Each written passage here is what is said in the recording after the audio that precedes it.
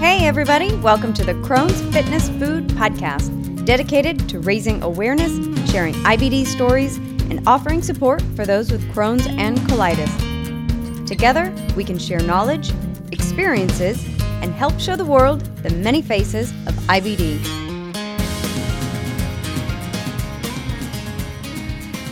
Well, hi everyone. Thank you for joining me today for another episode of the Crohn's Fitness Food Podcast. I'm your host, Stephanie Gish, Crohn's warrior since 2006 and lifelong fitness fanatic.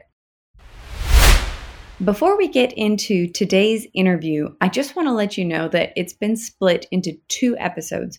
Part one is what you'll be hearing today as my guest Senna Lynn shares her IBD journey.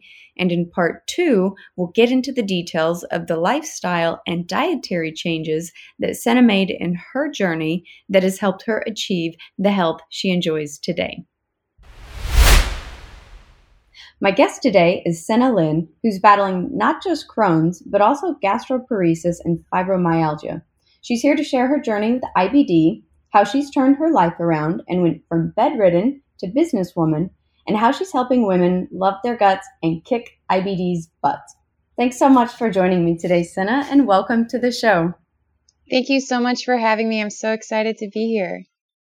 I'm excited to have you and to hear your story. I started kind of peeking around on your blog. I've been following you on Instagram, so I'm excited for what you have to share with us today. So let's go ahead and let's jump right in. And can you start by sharing your Crohn's story and talk about how you were diagnosed? Okay, yeah. So my story kind of starts at birth. When I was born, my mother she wasn't able to breastfeed me, so I was bottle fed. And from the time that I was born, basically, whenever my mom would feed me the bottle, after she would burp me, 75% of the bottle I would throw up. I wasn't able to keep it down.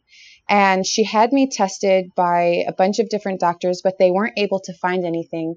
And considering this was 1991, the health advances weren't what they are today. Mm-hmm. So they were like, no, she's fine. Just keep an eye on her and just feed her more often. So it kind of started from there. Like, I definitely think I was born with some sort of gut sensitivity. And but during my early childhood, I was pretty healthy. Like, I was able to eat and live like a normal child. We didn't know there was anything wrong.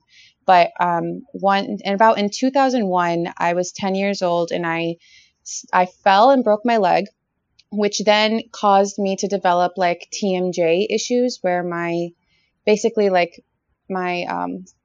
jaw was unaligned with my skull. So that just caused a lot of chronic pain in my face, which led to migraines. And I started having menstrual cramping really early on. I was only 10 years old and I wouldn't have gotten my period for another 4 years. I didn't get it until I was 14. So the doctors diagnosed me with endometriosis because to the extent of my pain, they were like, okay, you definitely have some female issues going on. Now looking back on it, I know I don't have endometriosis, but I think what it was my Crohn's manifesting itself in my lower part of my digestive tract, and I was mistaking it for menstrual cramps. And so my doctor just gave me Excedrin, migraine, and Motrin 800, and she didn't really she just said take every 4 to 6 hours as needed. There wasn't hey, be careful, these are really strong chemicals that are, it could possibly mess up your gut if you take too long. There was no advice like that. It was, here, take this medication because you're in pain. And so I was popping Excedrin, migraine, and Motrin 800 literally every 4 to 6 hours on a consistent basis for almost a year. I was just taking them like candy because I was in a lot of pain. I wasn't able to eat. I wasn't able to talk that much. My leg was hurting. And so it was just a lot. And so looking back on it now, I know that all of those medications were really hard on my already sensitive gut. Mm-hmm. So fast forward a little bit, when I turned 16 years old, so it was about 2007, I started having like extreme abdominal pain, which ended up leading to me having my gallbladder removed. And I was actually the youngest patient that my doctor had ever done surgery on. And she actually asked me to donate my gallbladder to science because I had a dozen quarter-size stones in my gallbladder. Oh, and your gallbladder is really small. So that was like extreme. And she was really, really surprised by that. So they asked if I would donate to science. So I was like, okay. That kind of made me feel cool. Did you donate your gallbladder? I did. I kind of felt cool because I was like, oh, science needs me. But I didn't really realize like what that meant for my poor body. You know, like it was going through early signs. Yeah, definitely. So once I had my gallbladder removed, everything kind of went downhill from there because no one really explained to me about diet. Like both my parents had their gallbladders removed as well, but they just said, so I think the doctor assumed that I didn't need like to be educated on it because my parents had, but really all they told me was, oh, you're just going to have to watch out when you eat greasy foods. So I didn't really have like this whole new dietary plan to follow after having lost an organ, which now I know has definitely affected me. And so when I was 18, so in 2009, that's when like the Crohn's symptoms really started flaring heavy, and I was very, very sick. I was constantly yo-yoing in my weight. And by yo-yo, I mean, I would gain 50 pounds and then lose 50 pounds and then gain. So it was like back and forth. Big swings. Yeah. Because I was having a lot of flares. And during the time that I was flaring, I couldn't eat. And then when I wasn't flaring, I was like stuffing my face. And I wasn't eating healthy either. I was eating like pizza and McDonald's. And so I definitely was like contributing to it. But I just didn't understand what was happening. And so I started to see a gastroenterologist, and we did every test imaginable. I mean, I had multiple colonoscopies, endoscopies. He did a capsuleoscopy, which is basically where you swallow a pill and inside the pill has a camera. And they were taking 50,000 photos. It took a total of 50,000 photos as it went through my entire digestive tract.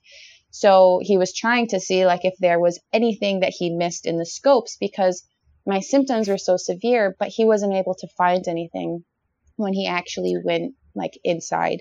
So he ended up diagnosing me with celiac, but it came out that I didn't have celiac disease. And then he diagnosed me with Mediterranean familial fever. I don't even understand what that is to this day. I guess the way he explained it was, the people from the Mediterranean have a certain protein in their blood, and sometimes that just reacts with the body. I don't even, I really don't understand it because I didn't understand it then. And he just like put me on this medication for it.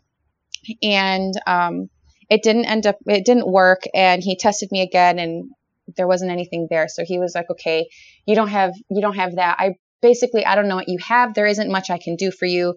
We can just chalk it up to IBS. And I was really upset with that because I was like, at that time, especially, I was like, I don't have irritable bowel syndrome. Like I have something more severe because I had done the Google search on IBS and it was really just like, oh, your stomach hurts a little bit and you go between like constipation and diarrhea. For me, I was vomiting. I was losing weight. I was missing days of school. Like I wasn't able to get out of bed. So I was really unhappy with that. And I felt like it was just like a cop out for him because he couldn't figure it out. So then I started seeing every single specialist I could. Like anyone who would see me, I went to them. I went to a neurologist. Wow. I went to an oncologist. I went to a rheumatologist. I was going to everyone. And luckily, like I had really great insurance, so I could do that. But all the tests were coming back like healthy. And it got to a point where the doctors were telling me and my mom that it was all in my head and, I'm making it up. I just want attention. There's nothing wrong with me. And that was really hard because, I already had a little bit of a flair for exaggerating when I would tell a story, because I'd be like, oh, I wanted, growing up especially, like I wanted it to be more exciting, but I wasn't exaggerating about my pain. And so I was really scared that my mom was going to believe the doctors when they said that, because she already was like, oh, well, Senna exaggerates. So that was more so growing up. I'm not like that as much now, but that was just definitely a concern. And it made me feel really alone and really invisible, because they were just saying basically that that I was making it up. And that was such a hard pill to swallow. And then what made it even worse was throughout my journey with Crohn's, like there were so many times and still today, where I literally will ask myself, am I making it up?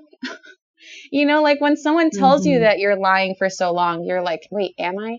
Because there was a really long period of time where I was not healthy enough to be healthy, but I wasn't sick enough to be sick, so I was like in this weird limbo.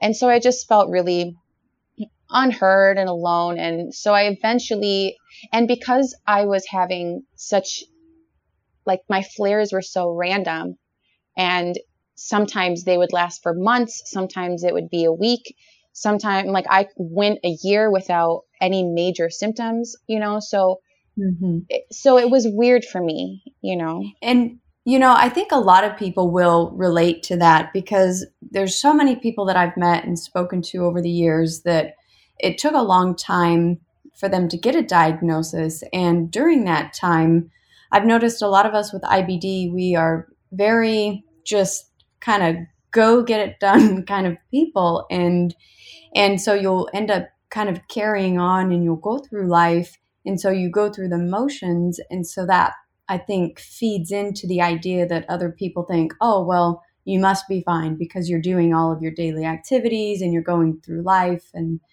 yeah, which absolutely. is really, really terrible. Just like you're talking about, how then we start to second guess ourselves, and we start thinking, am I making this up? What is this? Because I know I've felt like that at times, and I've spoken to so many people that have that same feeling. So it's unfortunate, but I think a lot of people will really connect with that and understand that part of your story. So keep going. Tell me a little bit more about how long did that go on, and then kind of take me through the next, keep going with your story. Yeah. So that went on. I went undiagnosed for 10 years with Wow. symptoms and flares and stuff. And eventually, like I said, I think I was searching really hard for the first 5 years. I was going to, like I said, like any doctor that would see me. And I live in Michigan. So fortunately, like I have U of M Ann Arbor, which is a really great medical like university or medical clinic and hospital and stuff. So I had really great doctors, but they just, at that time, I think what was happening was all of my testing was not being done during a flare. And I think that's why I went undiagnosed for so long. So then that went on for about 10 years. And like during that period of time, I was eating really terribly. I was drinking Coke all the time. I was definitely adding to my already existing problem, but I didn't see it that way. I was just like, for me, I knew that I was going to be in pain after I ate, regardless of what I was eating. So I was like, if I'm going to hurt, let me actually enjoy what I'm eating anyway, which now I realize like that was not the best choice. But at that time I was just like, whatever, like I'm going to do it. And I had like this whole system, like I would eat something really unhealthy that I knew would really affect me. And then I knew like I had 20 minutes to get to the bathroom. And if I didn't, then, it would not be that much fun. But so I like created this plan for myself to just survive, I guess. And then, in 2016, I had a really, really stressful year. And I feel like it was an accumulation of things, but a lot of it had to do with stress. I was smoking the hookah like very regularly, unfortunately. I was drinking a lot of pop. I myself, like as a whole, was very unhealthy. I was doing a lot of all-nighters because I was in college and I just wasn't taking care of myself. And so then in the summer of 2016, I remember I had gained 100 pounds in 4 months. It just like packed on really fast. And I didn't even notice it because I mean that I was gaining weight every day. And so it was happening so quickly. I didn't notice it until I looked in the mirror and I was like, 70 pounds overweight, or like over what I was. And I was like, oh my gosh. And I remember we went to Turkey to visit some family.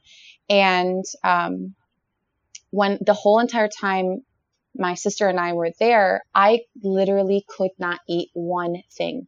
There was nothing that I could eat. I was drinking water all day, but I couldn't actually stomach any food. And we were there for 2 weeks. And I remember my aunt looking at me at dinner and she was like, I don't understand. Like, how are you so big, but you're not eating? Like, I haven't seen you eating at all. And she wasn't saying that to hurt my feelings. She was saying that as like, she was worried about my health because she's like, this isn't normal from how your eating habits are. You should have lost weight. And we were walking so much. She's like, you should have been losing weight. She goes, but I see that you're gaining. And even though it was really hard to hear, that was such an important moment in my life because I felt seen. I felt like for the first time, especially someone in my family was looking at me and was like, whoa, something is not okay. Like, you need to find out right away. And unfortunately, she was right. When I came home, I think I had 1 month of like normal life. And then that was it. I was extremely, extremely ill. And it was the worst flare of my life. It ended up lasting for 2 years. And it was really, really difficult for me. I literally, when I think of it, imagine like a water balloon, right? And you put the water balloon under like the faucet and you turn the water on and it's just getting like bigger and bigger and bigger. And it's fine. Like, it's holding on. But then all of a sudden there's too much water and it pops. That's exactly what I felt like happened to me. I was vomiting literally on the hour, every single hour. And it wasn't even food. It was just like bile and stomach acid. And I was throwing up like so much that I had a huge cleaning bucket next to me. And my mom was cleaning that like multiple times a day because I was filling it up and I couldn't stop. I literally lived in the bathroom. Like, I was so fortunate that my room, I had like a bathroom connected to my room because I didn't have enough energy to walk. So I would like fall out of bed and then like scoot myself into the bathroom because I was just so sick and I couldn't keep anything down. It was really, really hard. I was in the hospital for almost a month. I remember, I went in the beginning of December and I didn't get out until Christmas Eve. And I was lying in the hospital and they had me on everything. And this hospital trip was the trip where I got diagnosed. So in the hospital, they ended up finding out that I had gastroparesis, which I don't know if you know what that is, but gastroparesis is basically where your stomach doesn't contract. And so when you're eating, there's no movement in the stomach itself. So everything is just like sitting there. And which now I understand why I was throwing up bile so much was because I had all of this like fermented food that wasn't being digested and it was just turning into like stomach acid. And then it basically like overflowed. And my whole body was just so consumed with acid that there was nothing else I could do but just expel it. And so they found that I had to eat this egg that like inside had like, I don't know, I want to say it was radioactive, but that sounds so intense. But it was just like something that they can see in the camera. I think And I've seen pictures of someone else had posted something on Instagram, like the X-ray of being diagnosed with gastroparesis, and I think it had like tiny little shapes or something the person had swallowed, and then they could kind of see that through the X-ray to yeah, see how far it traveled down. Is that kind of yeah. like what was in the capsule? Yeah, so it's they take like an egg, like they hard boil an egg for you, Hmm. and then they inject the egg with that like fluid or whatever it is that like shows up on the X-ray, Wow. and then you eat the egg, and for 4 hours you lay underneath this like camera, and Wow. I had to do that 4 times because the first time there was absolutely no movement, like where the Wow. egg dropped after the 4 hours was where the egg was. And so they were like, oh yeah, 100% you have gastroparesis. So then, a few days later, they're like, let's check again and see like what the rate of your, like of your like digestive system is. And I remember it ended up being, it took like 4 days for me to digest Hmm. that one egg. And so, that hospital ended up referring me to the Cleveland Clinic, which is like a renowned medical Hmm. facility. And they were like, you need to go see someone down there because this is pretty intense. And so I was like, okay. And they didn't have the right means to help me. So we made an appointment to end up going down. But see, I'm in Michigan, so Cleveland Clinic is in Ohio. So it was like a 4-hour drive.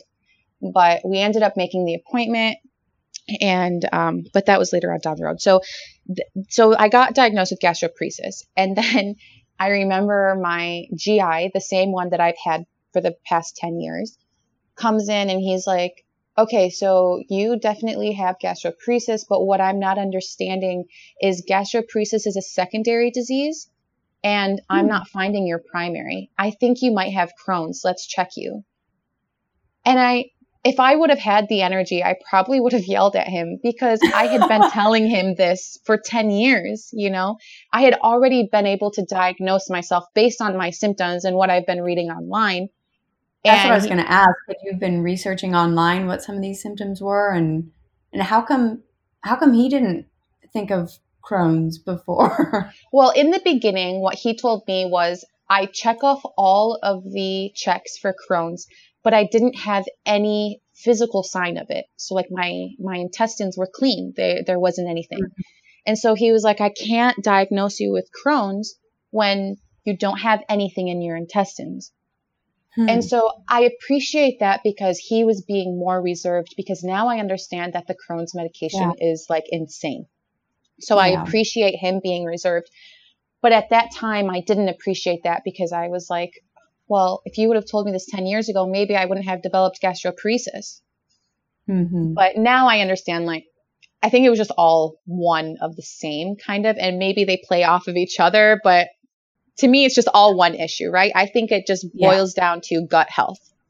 Yeah. And so then he checked and everything, and then they're like, okay, you have Crohn's. So in that visit, the first time any like hospital visit had ever done anything for me, I got two diagnoses or And that diagnoses. was in 2018, if I'm following the timeline. Is that correct? 16. 2016 is when you Yeah. got all the diagnosis. Yeah. And then I ended up, so when I was in that hospital, I remember I was there on like leading into Christmas, and I had just received my Crohn's diagnosis, which was really hard for me because even though the doctor had given me exactly what I wanted to hear, like I wanted a diagnosis because in my mind it was, if we can find out what's wrong, we can treat it and then I can be normal again. But Hmm. what I heard was, you have an incurable disease that we will just treat. You pretty much, what I was hearing was, I'll never be normal again, which was really, really difficult for me. And then being there for Christmas, and the nurses who were so sweet, I love all of them, but they were bringing me gifts like for Christmas and Oh. the cards and all of this stuff. And I got like a gift from the hospital and different people on the floor, which was very comforting to know that there was, people who supported me. But at the same time, it was really disheartening because it was solidifying the fact that I was really sick.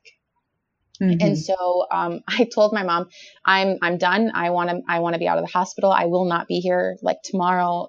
I can't handle it. Please, please like discharge me.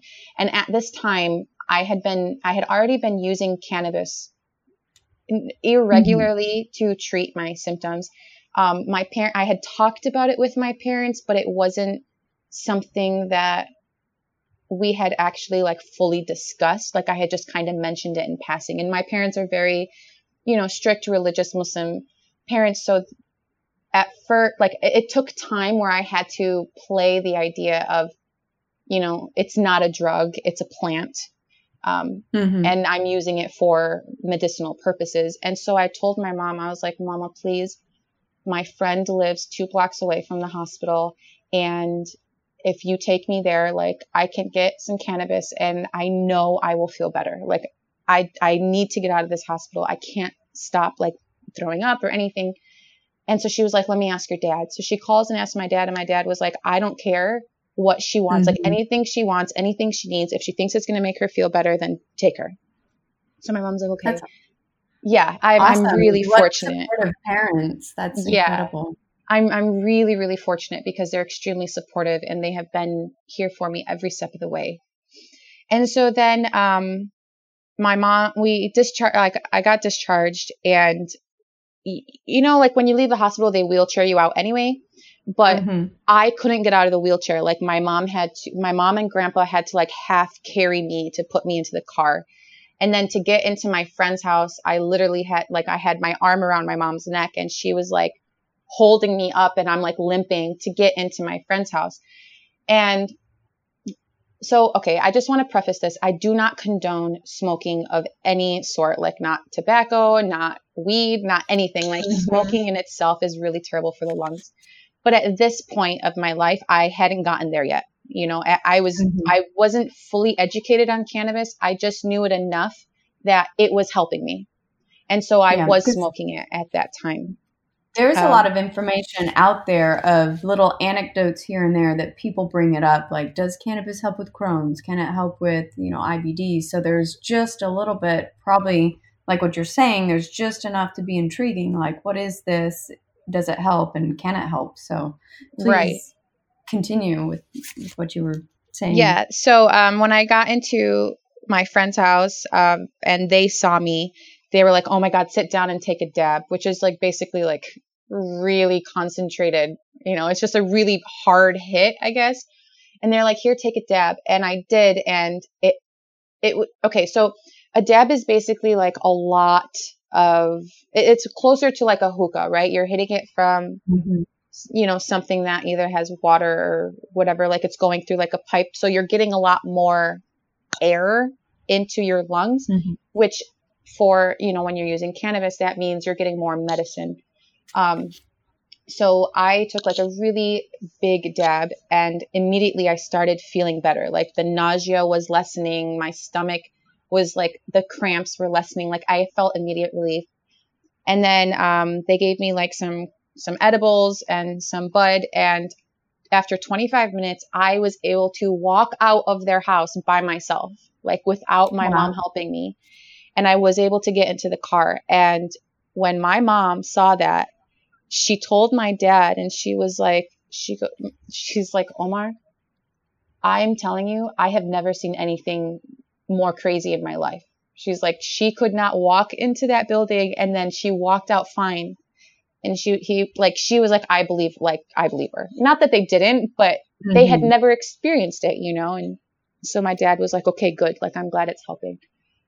So was that something that you then continued? And maybe you were about to go here with your story, but was that something that you decided to continue, or it sounds like maybe you didn't continue with that? No, I absolutely did. So what started happening was, I realized at that point as well, because that was a big indicator for me too, because I had never been that drastic. And so for me, seeing that, how sick I was and how I was feeling before the cannabis, and then how immediately I was starting to feel better afterwards, I was like, I really reevaluated the medications that I was taking. And all of the medicine that the doctors were giving me, nothing gave me this kind of relief, except for the morphine. What did they have you on at that point? When I was in the hospital, after I got my diagnosis, they put me on Humira because I couldn't take anything orally. Everything had to be either like intravenously or like as a shot. So, and then they had me on like morphine and Zofran and Dialopin or something. I don't know. There was, I don't really know. There was so many different medications. Like I was there for so long that we were trying so many different things, but nothing was helping. And I just think that I have a very sensitive gut. You know, I think really I'm just super sensitive to chemicals and medications and stuff. And when I was using the cannabis, it was the only thing that was giving me relief. But the thing that was hard was because I was smoking it, I was only having relief for like 20 minutes, 30 minutes. And then it was gone. Didn't last. It only lasted that brief of a period? Yeah, it didn't really last because when you smoke it, you're basically like you're taking the plant that spent its whole life growing like these nutrients and everything, and then you're like combusting it with this extreme heat and it's just turning into ash. So really the medicinal value of smoking cannabis is like 10 to 20%. Whereas if you were to ingest it or to eat it or cook with it or something, then you're getting 100% of the benefit of that plant. So when I started doing more research about it and I started learning that smoking the plant itself is not doing you any favors. It's just like a very, what's the word I'm looking for? Brief relief.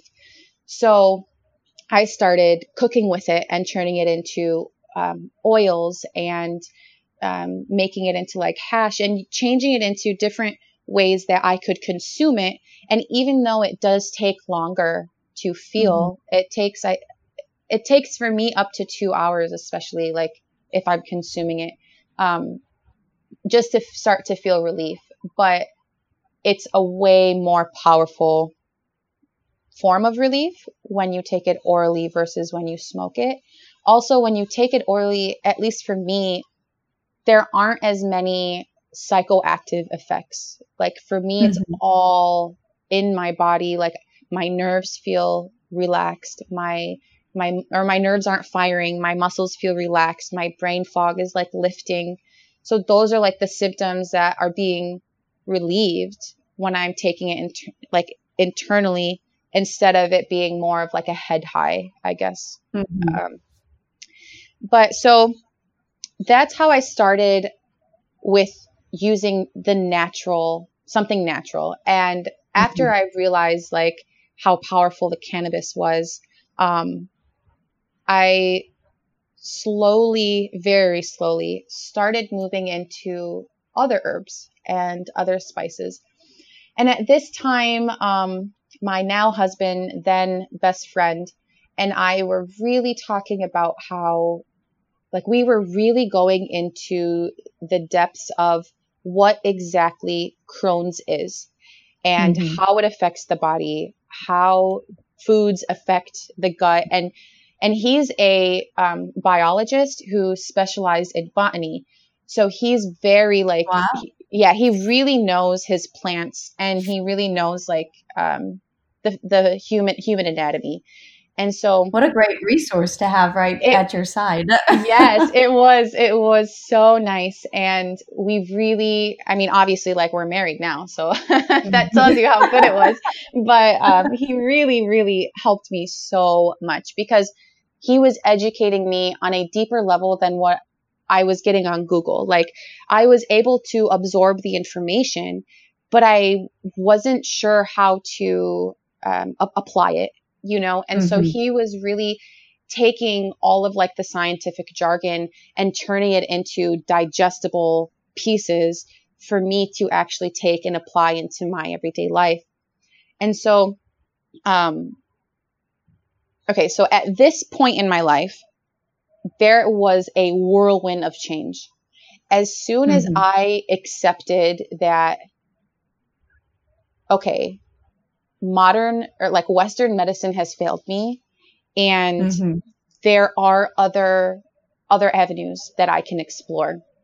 And so at the same time as I'm starting to look into other plants and, herbs and spices and stuff, I'm also starting to really reflect on my psyche, myself, my personality, my beliefs, my motives, my goals. Like, I'm really starting to break everything down, because after that hospital visit in December, I spent almost a year just kind of like healing in bed. I really wasn't able to do much. I wasn't getting out of the house. I wasn't doing more than, sitting in bed to sometimes going downstairs and watching TV downstairs on the couch. But like, that was my trip. I was really just, my body just gave up. It was like, we've had enough. We need to just rest, and we're not going to move. And so I had to spend a lot of time reflecting on my behaviors and my actions and choices. And this was really hard, but eventually I got to the point where I realized a lot of my pain and a lot of my illness was due by my own hand. Mm-hmm. And when I realized that I had to take responsibility for my life and for where I was at, and not just blame it on the universe or blame it on, everyone else or the doctors, it's their fault, they didn't catch it in time. I had to really stop and blame it on myself and be like, look, like, I'm not going to put 100% of the blame on me, because obviously I was born with something, but Mm-hmm. I know 100% that I negatively contributed to my health. And so I had to like really take a hard look. Especially with kind of the bad diet that you talked about earlier on, and kind of that, just the mental aspect of kind of how you looked at the disease. Yeah. Everything in my life at that point was negative. And I hate to say that, because Mm-hmm.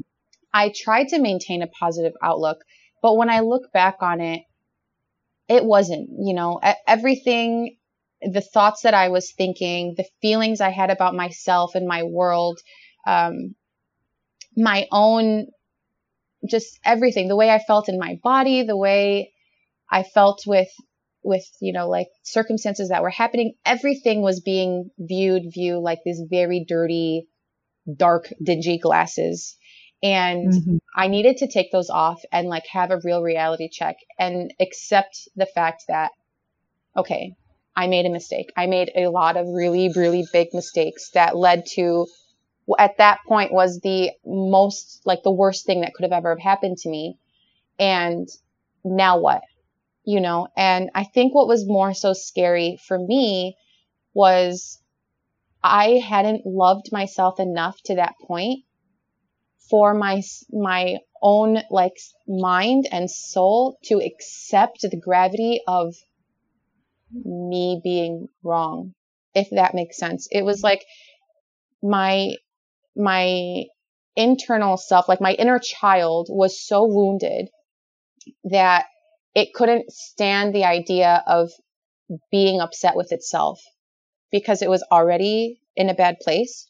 I don't know if that makes any sense, but so I really had to like mend my inner child and heal all of the trauma that happened to me that I was kind of like bottling up inside. And like I said, because I was just in bed doing nothing, I didn't really have anything else to do. And so Mm-hmm. I really dug deep into myself, like my personality. And during this time, I also started realizing that there had to be more to life than just waking up, eating, going to work, coming home, paying taxes, going to bed. Like Mm-hmm. there just had to have been more than that. And so I started really trying to search. And I remember wanting to search in like the self-help aisles of like the bookstores and stuff. But there was something that I couldn't grasp getting a self-help book because I would always read the life of the author. And the life of the author was never what I aspired to be. So I was like, I'm not going to listen to you. Like, I don't like where your life went, you know? And so then I finally realized that my only answer was through God. You know, if I'm looking for answers, I have to search within and, you know, look to our creator. And so I really started strengthening my relationship with him. And as a Muslim, we have 5 obligatory prayers that you do every day. And so I really made sure that I was making those prayers and I was doing them on time and I was doing them with the right intention and I was fully present, which really helped me train my mind to meditate because in the prayers you have very specific, they're like verses that you say, and then you have like specific motions that you follow. So I was able to really like focus my mind onto one task and to one train of thought and repeatedly 5 times a day, which each prayer lasts about 5 minutes. So that's 25 minutes a day of just centering yourself. And that really helped a lot. That really brought peace to my soul, like peace to my mind, peace to myself emotionally. I started becoming confident in my own self and I started accepting that, okay, this is the hand that I was dealt, but it doesn't mean that I have to fold, you know, like I can still play. And so, I really just started strengthening every single thing in my life. Like, you want to talk about a detox. Like, I detoxed the heck out of my life. I detoxed my food. I detoxed my like bath and body products. I detoxed my friends. I detoxed my thoughts. You know, like there was nothing in my life that was not going unturned. You know, I wanted to make sure that what's in my life now is very intentional and very focused and centered on who I want to become. And that really was the beginning of my healing. And I decided then that I was going to go on a completely anti-inflammatory diet, which having gastroparesis, I could only eat like 1 meal a day anyway. So for the first... Before you jump in to talk about food, I do want to kind of chime in and point out how underrated I think that kind of finding that inner peace and getting your mindset different so that you can look at life through different lenses. I think it's so underrated, and it's something that, you know, I've kind of recently gone through myself of just with gratitude and learning to meditate. And I've heard it from many other people too, who do bring those practices into their lives, just what a difference to our overall health that having that inner peace, having that calmness, being able to look at things through a different lens, how that really can catapult so many other things in our lives to really get us on track for better health. So I really want to kind of emphasize what you did there and how that you mentioned was really the beginning of what was about to come for this big change for you. Yeah, absolutely. I definitely believe that the mindset change or the mindset shift that I went through was 100% necessary in order to get to where I am today. Because if I hadn't have changed the way I perceived myself and perceived my situation, I wouldn't have been able to assess what needs fixing and what, you know, needs strengthening or whatever. And so I definitely agree with you there, because I have tried to diet my whole entire life and nothing ever stuck. Like I was always like, oh, I can't do diets. I'm just not that girl who can diet, like whatever, I'll be fat for life. But when I changed my mindset and started viewing food as medicine and information for my body, I was no longer willing to, you know, just eat that cheesy bread and who cares if I'm going to be in pain afterwards, you know? Because now I'm thinking, if I eat this bread and cheese, there's absolutely zero nutrients that my body is going to take from it. And then I'm probably going to be hungry again in 20 minutes, but my likelihood of being able to actually eat is very slim. So I basically just wasted my one chance to eat, you know?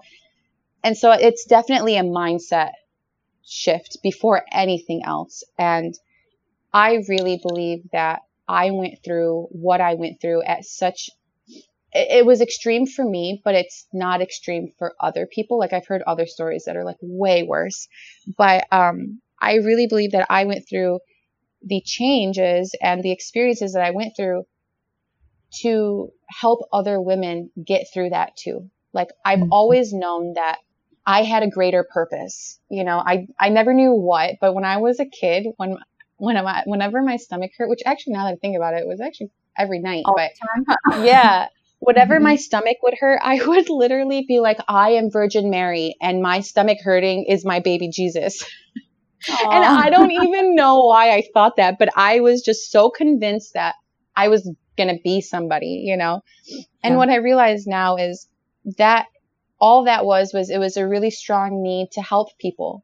You know, that's what both Mary and Jesus did. Like their whole lives were devoted to helping other people and making their lives better.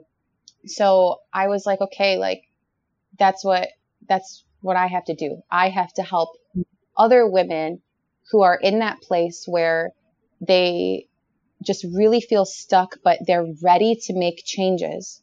I want to be there to help them because I didn't know how, you know, and having my husband as the helping hand really, really helped me get through a lot of phases a lot faster than I would have if I would have been alone, you know? Yeah. And you have definitely turned this into something good. And we're going to talk about that because I really do want to get into what you're doing now. But let's go ahead and circle back to how that mind shift helped you look at food differently. And I think you were just about to start talking about food and the path you went down when I kind of jumped in there. So yeah, that's okay.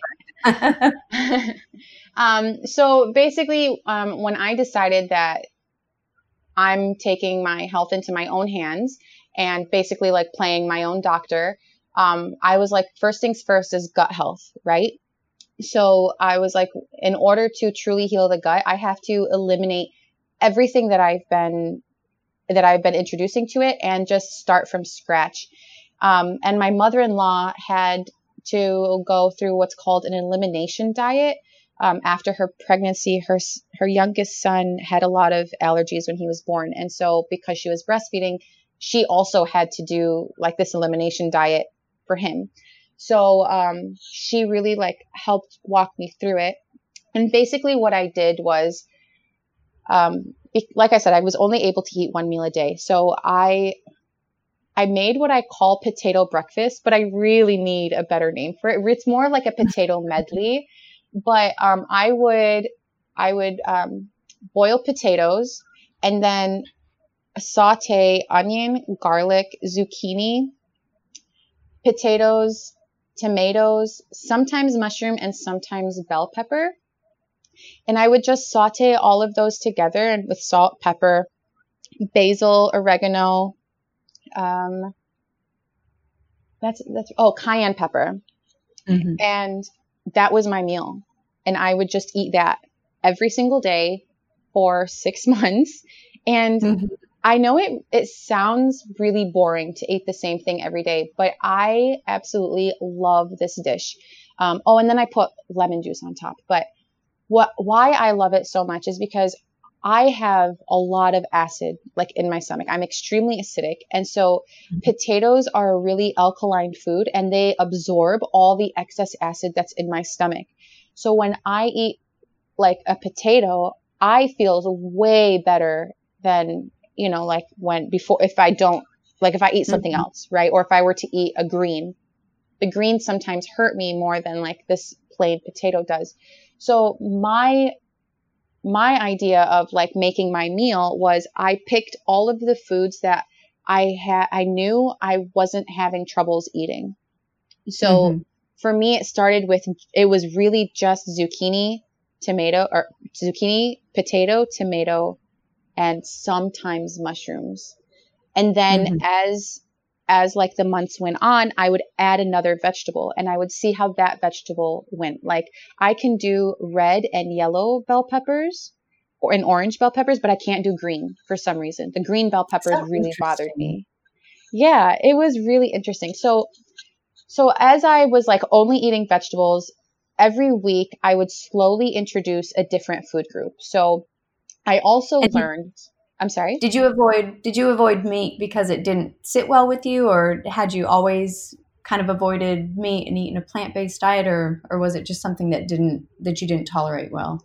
No, at this point, I purposely left out meat because I knew that it was harder on the digestive system. I only wanted vegetables because I really wanted to I wanted a reset, and so with meat, there's just so much that goes into meat. Like you have hormones and all these other things.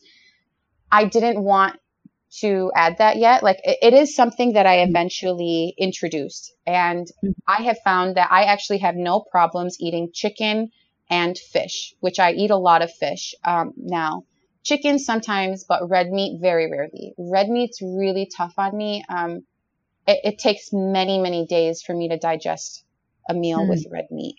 So I try to shy away from it. But at this specific period when I started doing this, I really just wanted to have vegetables. I wasn't even eating fruits. After the first month, then I started introducing fruits. We're going to stop here for part 1 of this interview, but we'll be back with part 2 next Monday as Senna continues to share her journey and experiences past diagnosis and what she did to go from bedridden to businesswoman. I've dedicated most of my life to fitness and health, but as I've grown older and felt the effects of fatigue as I've battled Crohn's, I no longer want to spend hours in the gym every day, which is how I first stumbled across the Cellercise Rebounder. It's become the backbone of my fitness routine these days, giving me the ability to tailor my workouts from gentle movement to intense jumping that literally activates every cell in the body. And the best part is, it only takes 10 minutes a day for an incredible workout. Find out for yourself what a difference Cellercise can make in your health by visiting cronsfitnessfood.com/Cellercise.